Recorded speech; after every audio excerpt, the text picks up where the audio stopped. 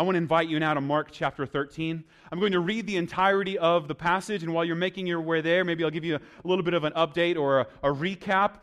As is our practice, at least over the last several months, we've been walking through together as a group of people through the Gospel of Mark. That is the good news of who Jesus is and what Jesus has done for us, as told by Mark, a very close eyewitness to Jesus, and ends up being one of the best friends of the Apostle Peter, such that much of what he tells us about who Jesus is also shaped by the way that Jesus interacted with Peter. Now, this is a beautiful account for us because this means Mark, like a good friend, just like any other dude, has no problem throwing his friends under the bus, right? And so Mark regularly points out the ways in which Peter specifically, as well as the other apostles, so that we'll see that Peter specifically and the other apostles regularly did not get it. Even though they were right next to Jesus in close proximity to Jesus, they regularly missed out on who Jesus was, as if to be an encouragement for Mark to his church made up of Romans, who at that time were beginning to experience a great deal of persecution, so that they would remember and know that sometimes when it's difficult, sometimes we don't get it, we're not that far off the mark. In fact, we have a lot in common with the people who follow Jesus regularly. And Jesus, in patience and mercy, asks probing questions and tells things to us that we would eventually see Him for who He is. For the last few chapters, Mark has told us that Jesus made a beeline into Jerusalem.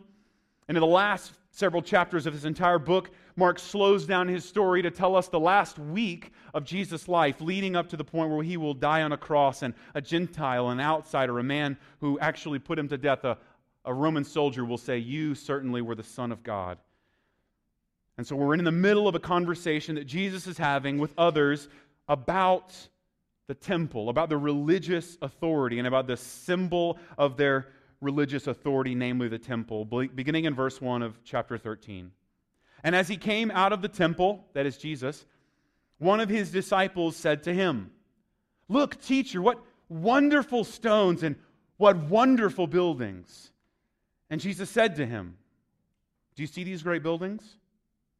There will not be left here one stone upon another that will not be thrown down.' And as He sat on the Mount of Olives opposite the temple, Peter, James, and John, and Andrew asked Him privately, 'Tell us, when will these things be? And what will be the sign when all these things are about to be accomplished?' And Jesus began to say to them, 'See that no one leads you astray. For many will come in my name, saying, I am He, and they will lead many astray. And when you hear of wars and rumors of wars, do not be alarmed. This must take place, but the end is not yet. For nation will rise against nation, and kingdom against kingdom. There will be earthquakes in various places. There will be famines. These are but the beginning of the birth pains. But be on your guard. For they will deliver you over to councils, and you will be beaten in synagogues, and you will stand before governors and kings for my sake, to bear witness before them. And the gospel must first be proclaimed to all nations. And when they bring you to trial and deliver you over, do not be anxious beforehand what you are to say, but say whatever is given you in that hour. For it is not you who speak, but the Holy Spirit. And brother will deliver brother over to death, and the father his child. And the children will rise against parents and have them put to death. And you will be hated by all for my name's sake. But the one who endures to the end will be saved. But when you see the abomination of desolation standing where he ought not to be, let the reader understand, then let those who are in Judea flee to the mountains. Let the one who is on the housetop not go down, nor enter his house to take anything out. And let the one who is in the field not turn back to take his cloak. And alas, for women who are pregnant, and for those who are nursing infants in those days. Pray that it may not happen in winter. For in those days there will be such tribulation as has not been from the beginning of the creation that God created until now, and never will be. And if the Lord had not cut short the days, no human being would be saved. but for the sake of the elect, whom he chose, he shortened the days. And then if anyone says to you, look, here is the Christ, or look, there he is, do not believe it. For false Christs and false prophets will arise and perform signs and wonders to lead astray, if possible, the elect. But be on guard. I have told you all these things beforehand. But in those days after that tribulation, the sun will be darkened, and the moon will not give its light, and the stars will be falling from heaven, and the powers in the heavens will be shaken. And then they will see the Son of Man coming in clouds with great power and glory. And then he will send out the angels and gather his elect from the four winds, from the ends of the earth to the ends of heaven. From the fig tree learn its lesson. As soon as its branch becomes tender and puts out its leaves, you know that summer is near. So also when you see these things taking place, you know that he is near, at the very gates. Truly I say to you, this generation will not pass away until all these things take place. Heaven and earth will pass away, but my words will not pass away. But concerning that day or that hour, no one knows. Not even the angels in heaven, nor the Son, but only the Father. Be on guard. Keep awake. For you do not know when the time will come. It is like a man going on a journey when he leaves home and puts his servants in charge, each with his work, and commands the doorkeeper to stay awake. Therefore, stay awake. For you do not know when the master of the house will come, in the evening, or at midnight, or when the rooster crows, or in the morning, lest he come suddenly and find you asleep. And what I say to you, I say to all. Stay awake. May the words of my own mouth and the meditations of our hearts be pleasing to God as we open up His Word, especially into a place that is fraught with danger and full of imagery that is perplexing and enigmatic. And Jesus tells us a story about the future. All of chapter 13 essentially gives us a discourse, one of the last, in fact, of Jesus' long texts or last discourses for the entirety of the Gospel of Mark. The last time Jesus sat down and had this many words of teaching in a row was when He spoke to His disciples the parable of the sower and then later explained it. The rest of the time, Mark tends to run really quickly. But this, we have the culmination of this great tribulation, the second coming of Christ, and the explanation and some of the pictures that He chooses to communicate what that will be like, alongside a parable about a fig tree and a parable about a master who leaves his servants in charge while he goes away. And so we see that the end of the age is illustrated for us. So I want to teach you a couple of things, maybe teach you the crux of this text, the force of this text, maybe walk through it together, and then see what exactly there is for us maybe today. I would argue this is just like every other chapter in the Gospel of Mark. There is more here than anyone sitting could begin to expound. And so instead of pulling everything apart, because there are so many images here, so many pictures here, that we cannot possibly run through them all. So what I want to do is maybe give you a guide, maybe kind of a course of action to take, and then we'll read through it and kind of see how this unfolds. You see, because the end of time, we usually refer to as eschatology. So Jesus is giving a prophetic word, somewhat apocalyptic word, about eschatology. You don't have to know that word, you don't have to memorize it, but you do have to know what it means. Namely, words about the end of time, the end of an age. So one age ends and another age begins. And the end of one signifies the beginning of another. The imagery here we see of birth pains, showing that there's something coming ahead. Something is coming to be. And here is the symbol and signs of that reality that's on its way here. And so we have regularly language of eschatology. Jesus specifically simply rewords a prophecy that Daniel spoke toward the last half of the story of Daniel. The first half of the story of Daniel is about Daniel, the lion's den, his friends Shadrach, Meshach, and Abednego, young men who stood up for their faith, were persecuted for it, but then in the end God delivers them, and as a result of God delivering them, Daniel gives out a prophecy, a scary one. The ones where we tend to think like, I don't know, the end of times will come and it will look like Apache helicopters or some sort of horsemen of the apocalypse. And Jesus jumps right in this line of speaking and teaching. And he begins to expound upon the end times. You see, this age will culminate in a time of trouble such that the world has never known, according to verse 19. And this age will end in the glorious appearing of Jesus himself.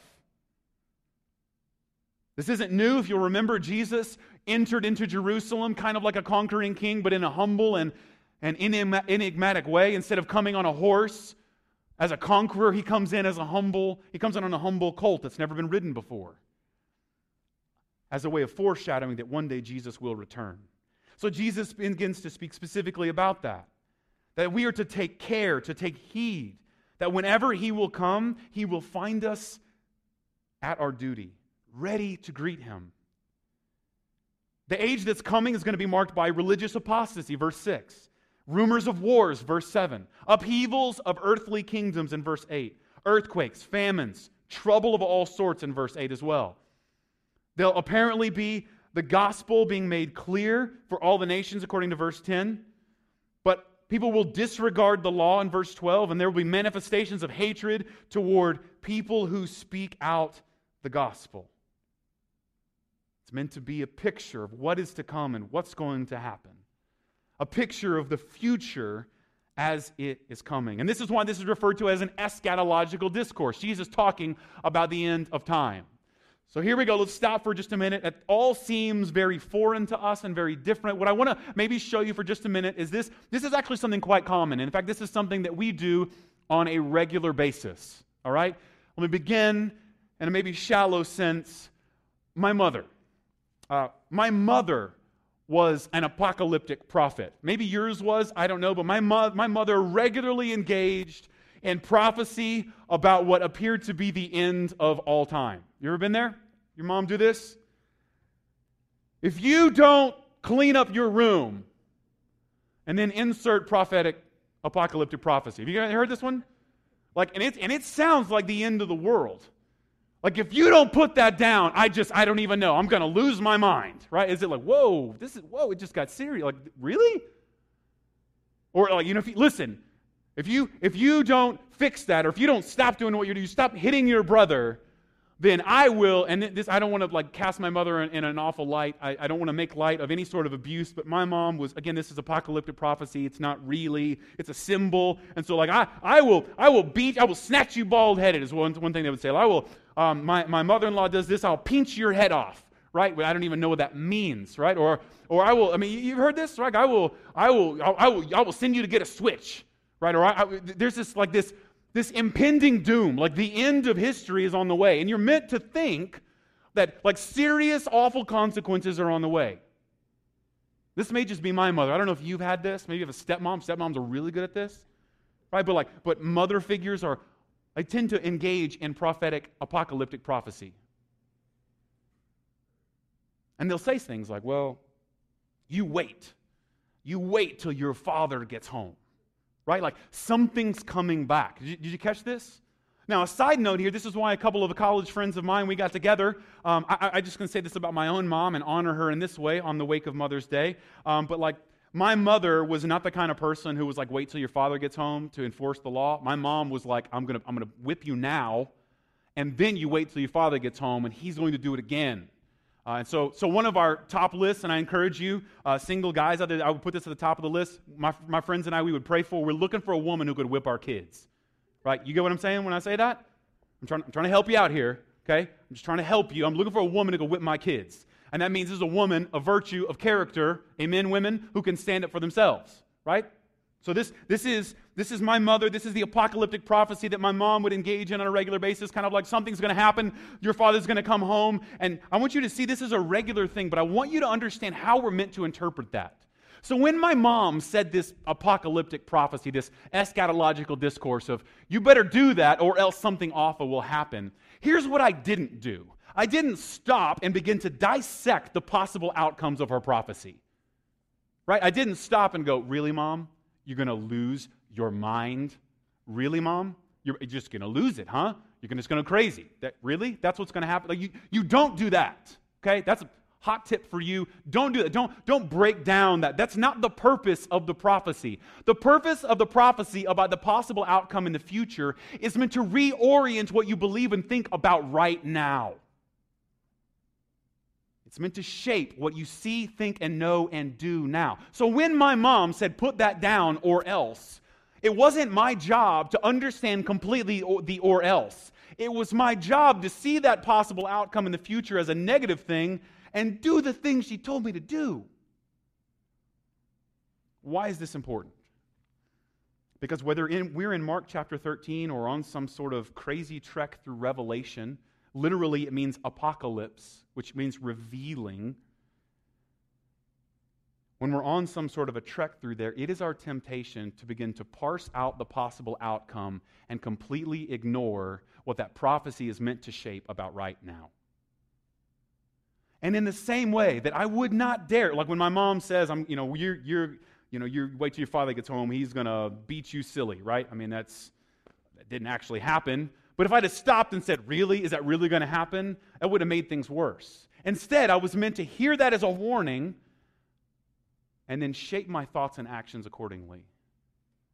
So also Jesus engages in a pseudo-apocalyptic discourse here in which the most important thing we see is not necessarily the details of how the future will unfold, but instead to see what it is that we are supposed to think about and be aware of right now.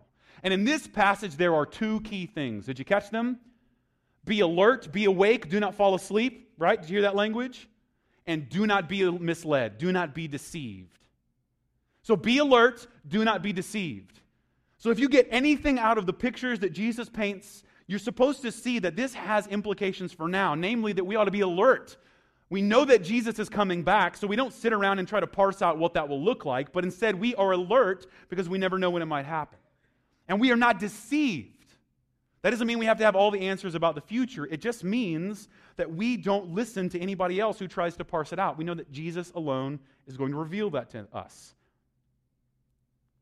Why is this important? I believe we do this on a regular basis. Anytime like we have like a casting of vision about a apocalyptic eschatological ending, there's actually something they're trying to teach us. And I want to show you, I don't want you to be afraid of the Bible. I want you to see that this is a regular thing. So I want to walk you through some of my favorite apocalypses, okay? This is not going to be an exhaustive list. We don't have time. But I want to share with you some of my favorite apocalypses. And you don't necessarily have to like them, but I really like them. So anyone seen this one? The Day After Tomorrow. This is a movie about, and this I'm going to engage you a little bit. I want you to speak out. So do you who has seen this movie? Who knows this movie, right? Okay. So those of you raise your hand.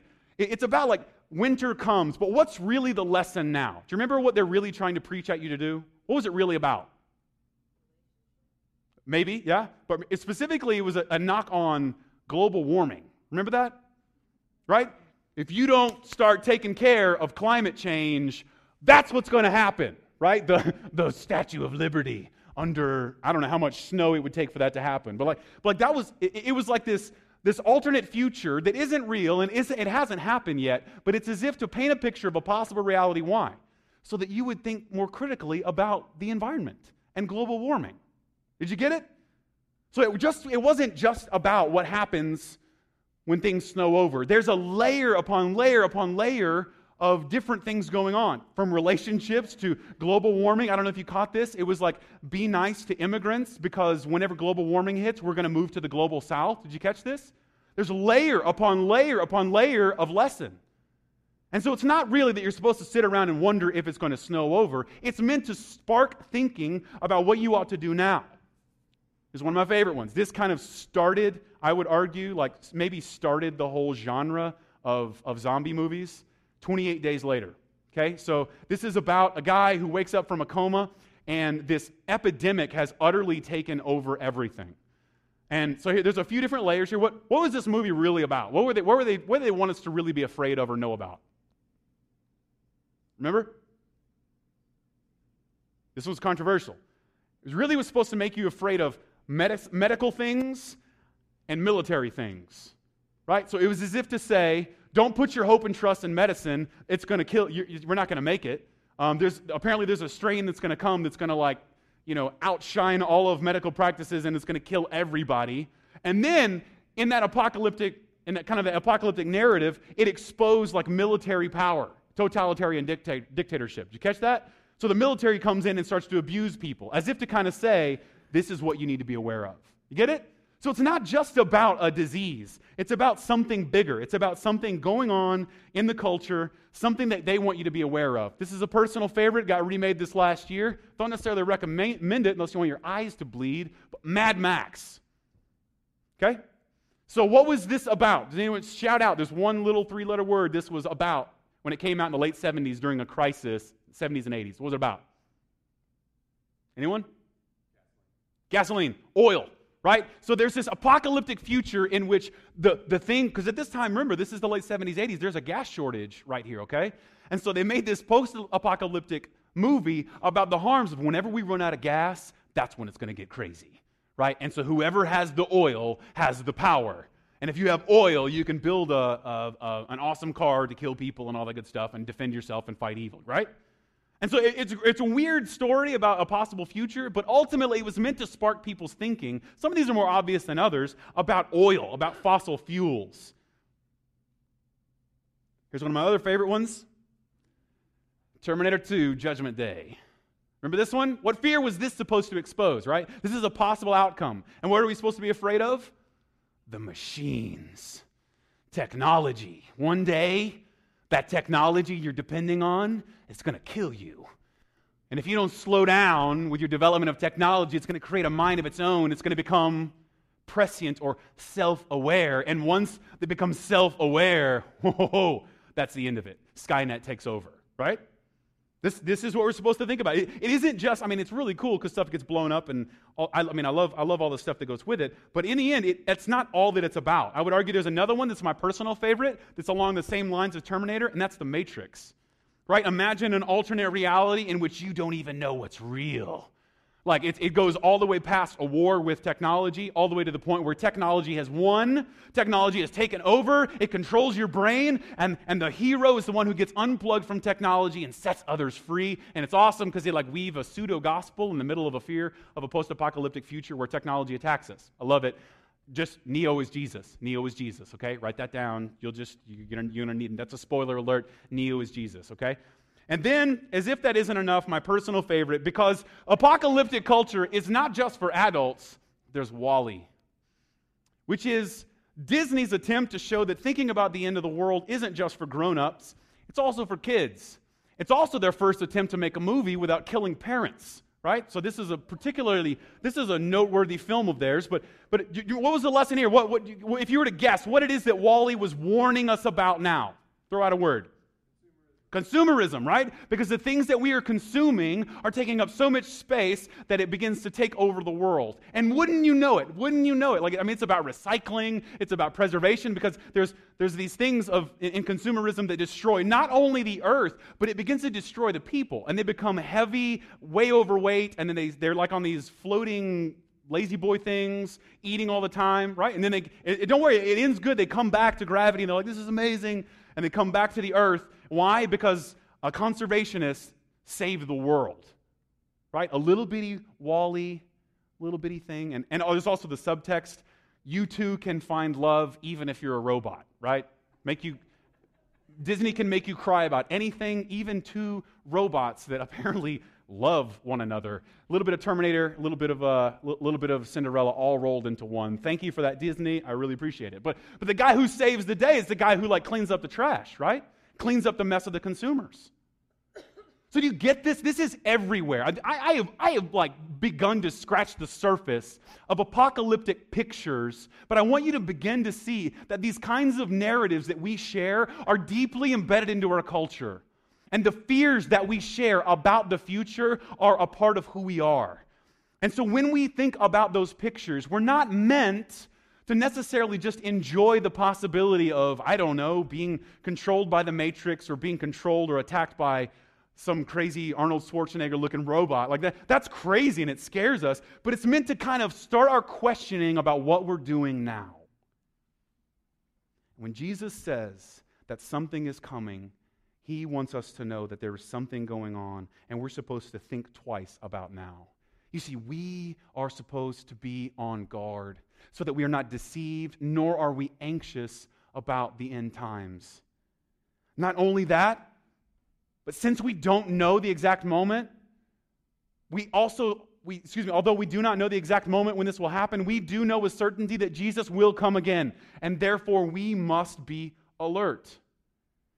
So stop for just a moment. When you begin to dig into this, you're not only meant to start to parse out the possible details of the return of Jesus.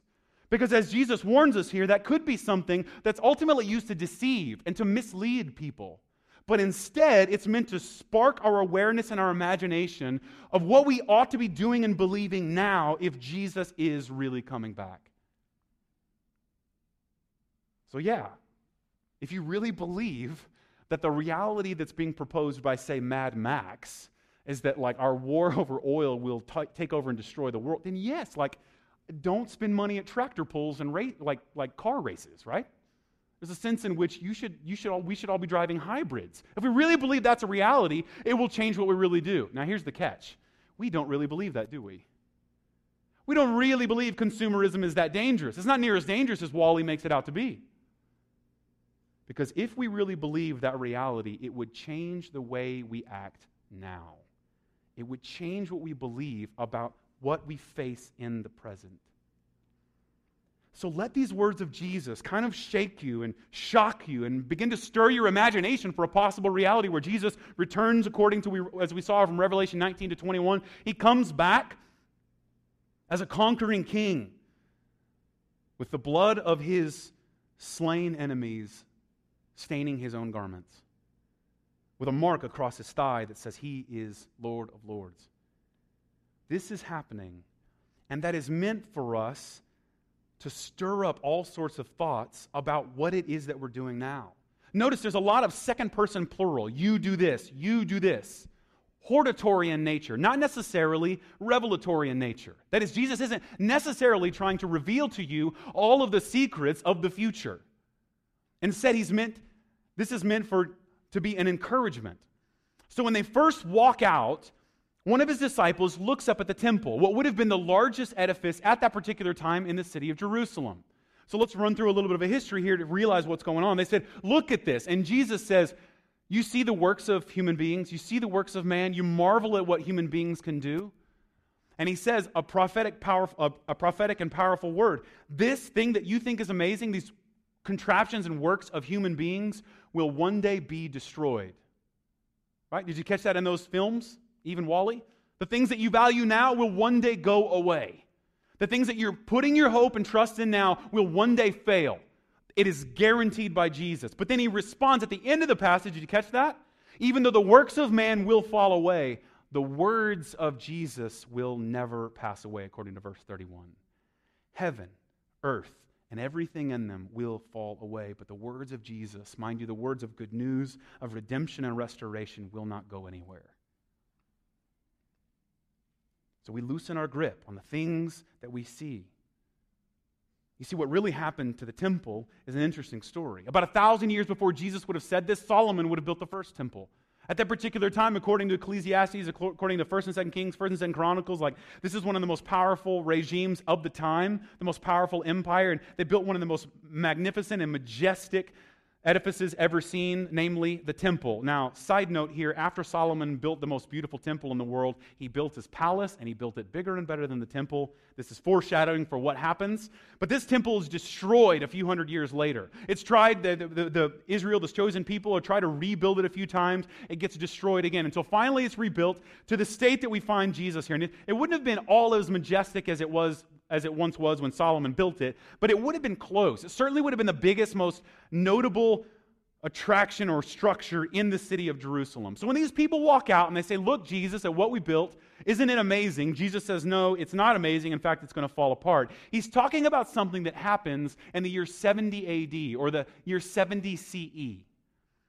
Namely, that the Jews anger the Romans so much that the Romans completely and utterly destroy the temple. Destroy it. And for those people, all the things that they held sacred were utterly defiled.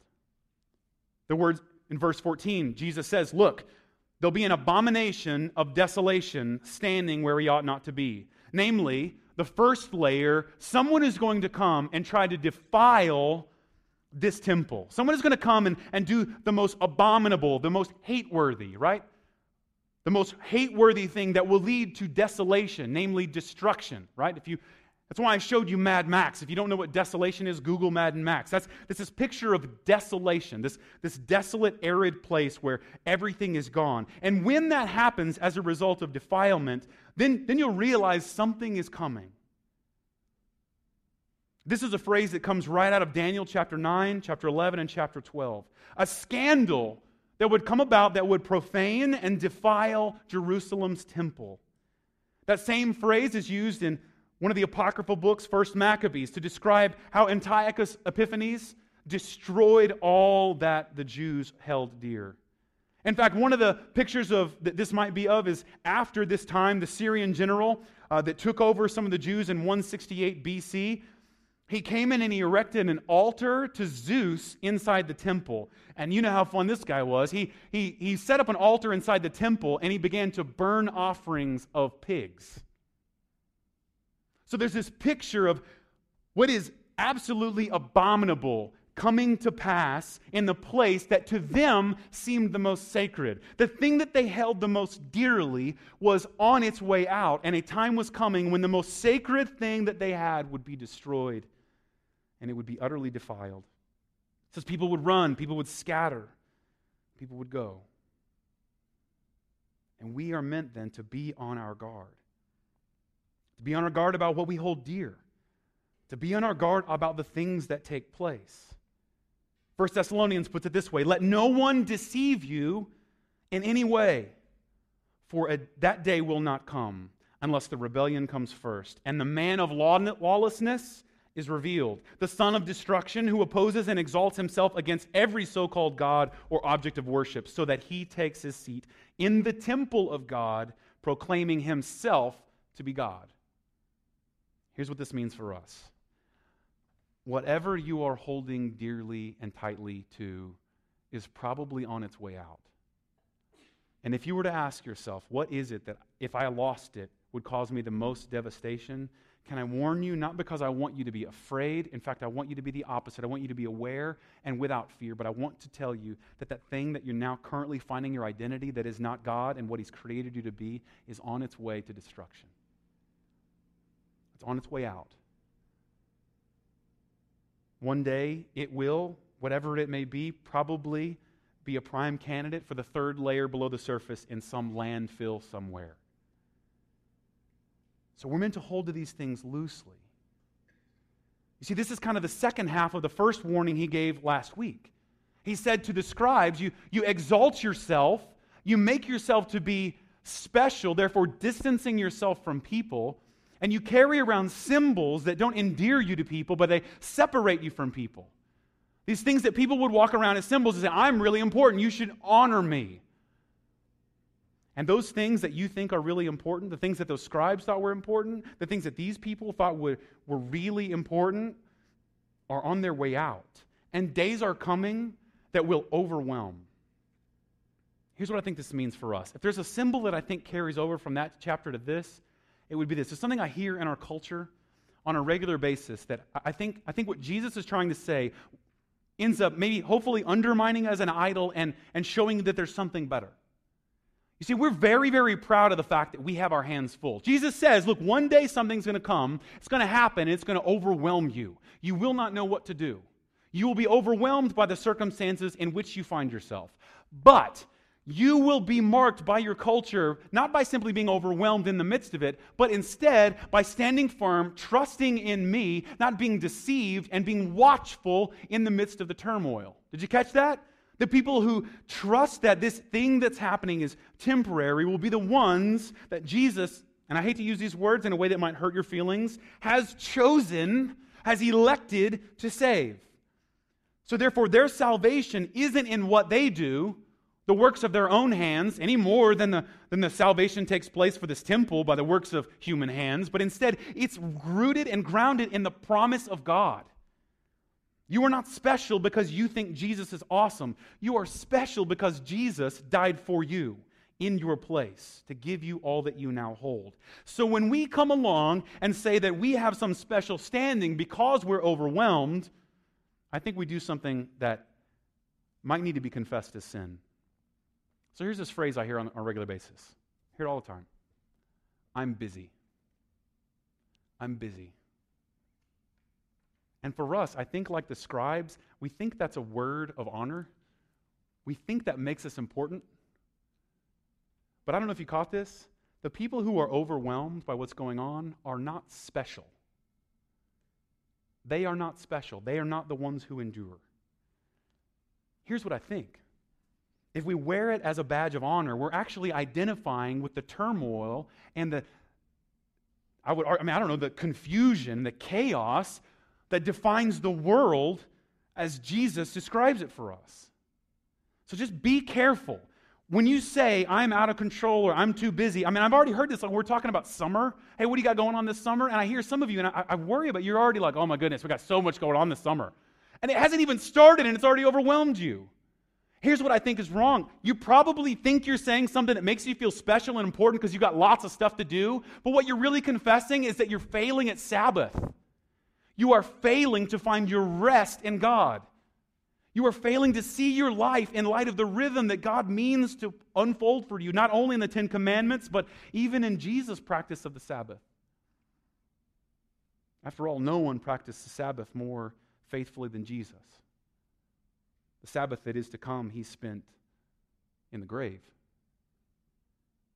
And yet we don't think that that time he spent in the grave is a waste, do we? We think that that time he spent in the grave is a time that leads to great victory. So also for us, beware. If you're overwhelmed by what's going on, you're not special. Stop wearing it as a badge of honor. It may not be a badge of honor, but instead it may be a sin you need to confess.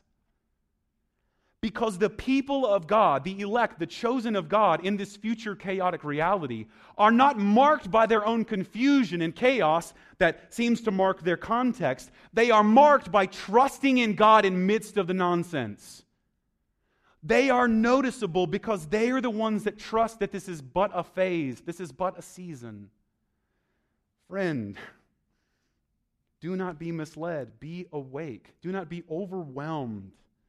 Start saying no to things. Let go of things. It may be the thing that causes us to see that God is really in control. And if you don't believe me, what would the people who had put their hope in the temple have thought about their life in 70 AD when it was destroyed by the Romans? You see, God is showing us an alternate reality that if we're not careful, we'll be deceived by, we'll be sucked in by. And the works of men will pass away. The works of men that overwhelm us.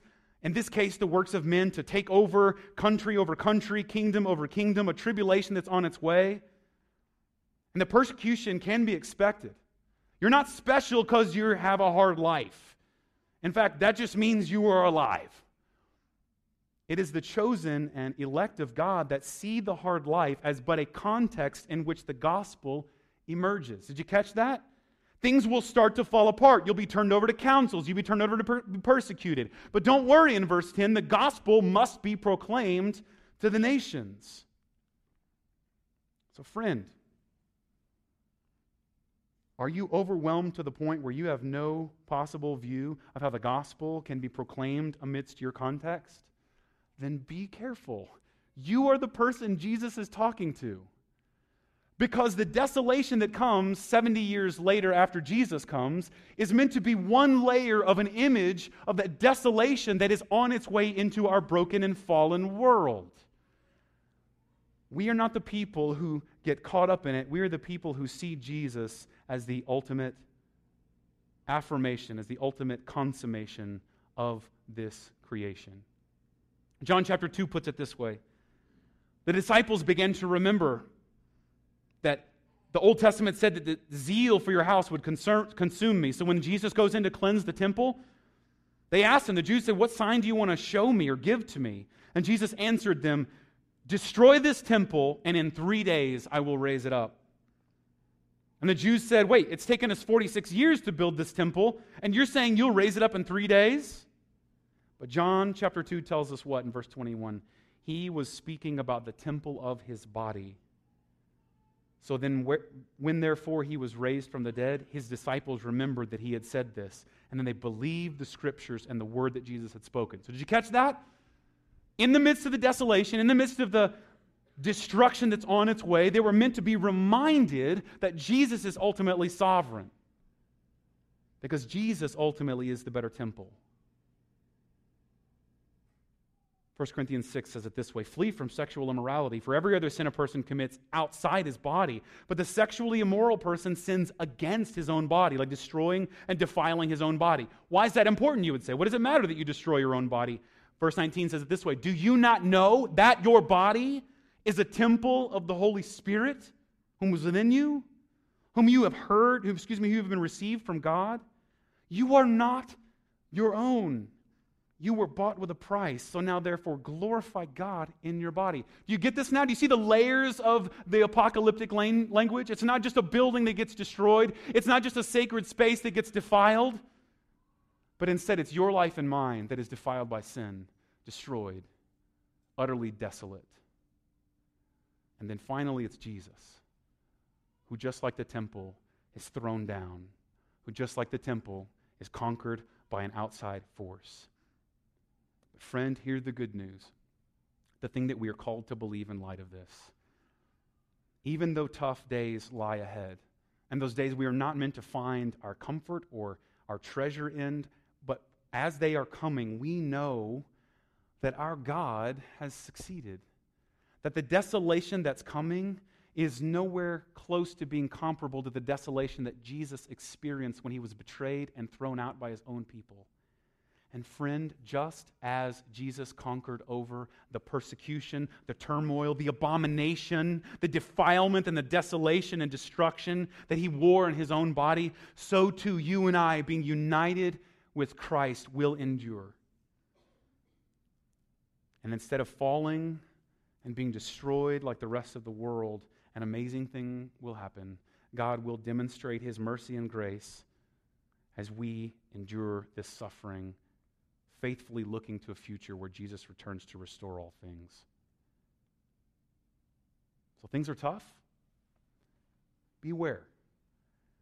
Don't think that you're seeing something special. The enemy's greatest tactic for you is for you to believe like you're the only one that's messed up. I don't know if you've ever been a victim of this. Like, I'm the only one who's jacked up. Everybody else has got a great life, but me. Have you ever been there? For those of you who are single, it's like everybody gets married around you, and there's this kind of overwhelming feeling, oh my goodness, everyone is married. No, they're not. But the enemy makes you think that. People that are married, you know what this is like, right? Well, everyone's got a happy marriage but me. Look how happy those people are. And the enemy begins to deceive you and show you, like, no, you're really messed up. Friend, don't think that that's special. According to this prophecy, the brokenness that exists in the world is part of being in the world. And if that really bothers you, beware, you're probably being deceived by the enemy or you're worshiping an idol. If you think that the difficulty that is coming about is special for you, beware, you're deceived. Instead, they are just like birth pains. And while they are the greatest pain, this is a week from Mother's Day to say, they are the greatest pain, no argument here, that a human being can endure. They also bring about the greatest thing in this entire world, namely, every single one of you that I'm looking at right now. And while the greatest pain borne by your mother known to humanity was difficult and probably seemed impossible to endure, it also birthed out one of the most beautiful things ever. And what comes from sin is reborn in righteousness. So the last warning Jesus says, he says, don't believe someone who gives you a date. Just because even Jesus doesn't know the date. So here's what I want to challenge you with. We get to laugh at this because every once in a while somebody publishes the end of the world at this particular time, right? And people, you're like, no, I don't really believe it. But in the back of your head, you're like, maybe, I don't know, right? Y2K, the Jehovah's Witnesses are famous for this. They always have a prominent guy stand up and go, no, this is when it's going to happen. And then it doesn't. And we're meant to laugh because we're meant to think this is deception. If you believe it, you're buying into something that isn't real. No one really knows. When it happens, apparently, you'll know. When it happens, you won't miss it. No one will have to tell you. But instead, I think, of arguing for a specific date, what I would say most of us who would do, if you're a Christian in this room, this is what I'm going to challenge you. You probably don't believe an actual date that Jesus is coming back, but you have set a date. And do you know how I know? You have no urgency for the gospel to go to the nations. Oh, you've set a date. And your date is not anytime soon. Ever been there? Ever been given a task? And it's so far out that you do nothing? You ever been that? The boss gives you, hey, do this. It's due in 2 months. And in the back of your head, you go, well, there's the date. I guess I can do nothing until the night before. Ever been there? That's human nature. And so here's what I know. On one hand, we're saying, even as I tell you this, Jesus is coming back. I get it. Some of you are like, really? Is he really coming back? Beware, you have set a date. You have in your own mind set a date, and the date is not anytime soon. And therefore, you have no urgency. And I want to warn you, out of one side of your mouth, you're saying there is no date. And therefore, you are under judgment. And you need to beware, be alert, wake up, literally. The master's coming back. And if he finds you sleeping, he will be angry. But if he finds you ready to receive him, there's something like a friendship and a bond that takes place. There's like a familial greeting that will take place. And so Jesus says, wake up. Out of one side of your mouth, you're saying that Jesus isn't coming back anytime soon. But at the other side of your mouth, you may be just saying, Jesus is coming back, and therefore you're using as an idol to find your comfort in. And the truth is, if you're not careful, you'll only use Jesus to feed your own apathy. You'll only use Jesus so that you can sleep easy at night. And you can go about your business being overwhelmed by the world. Friend, Jesus says, wake up. Wake up. Let the possibility of this future shape the way you see what you do today. Let us throw off our reliance and trust on things that ultimately will fall apart. And let us see how good God will be, that He will demonstrate His grace for us, not by pulling us out of persecution, but allowing us to be a shining light in the midst of it. Let us wake up. Let us not be deceived. Jesus is on His way back. And it begs the question then, what is the most important thing about our future? Let's pray. God, we thank you so much for your goodness. We thank you so much for your faithfulness to us. We have no right. We have no right to it. We have no ability to feel entitled to it. But instead, we simply receive that mercy as a gift. We thank you so much for at least giving us a glimpse into the future. But God, I confess that even if I were to be just completely honest, I'm not sure if I really believe it's going to happen. And there's part of me that just wants to kind of dissect this and pretend like it's not real. God, would we begin to confess that as sin? We are placing ourselves above you. We are in essence saying that we know better than you. And when we would rather be apathetic or busy or lazy or procrastinate, God, we're actually exalting ourselves as God. And we're actually telling you that we know better than you. Would you begin to undermine that sentiment in us? Or would you begin to stir up in us a holy and righteous expectation that as things begin to fall apart, instead of falling apart with them, we would be encouraged and reminded those things have no ability to save us anyway? Would we realize that we've falsely put our trust in those things? And we begin to see you as the culmination of reality for us. God, for those of us in this room, maybe we don't believe this, and this picture of Jesus being great and mighty and majestic seems just too difficult to believe. Would you begin to open our eyes to the possibility that deeply rooted in us is an awareness that something is on its way, something great. And God, we see glimpses of it in little silly things like WALL-E or apocalyptic movies, but God, would you begin to show us and open our eyes that there's a reality from which that stems. There is a greater thing that you are doing. There is a new birth, a new kingdom. Would we begin to open our eyes to it and receive it as a coming king and a coming kingdom? For those of us that know this good news, we've begun to sleep, we've begun to be deceived, and we really think it's not a big deal. God, stir up in us an excitement. Stir up in us an enthusiasm and a holy zeal that we would want people to know, not to be afraid, not to be in torment over the future, but instead to know that their future is secure in Jesus. Would we be renewed in our passion that our future is not dictated by the culture around us and however good or bad it may feel that it is, but our future is secure in the victory of Jesus. Let us celebrate this. Let us do this publicly. In Jesus' name, amen.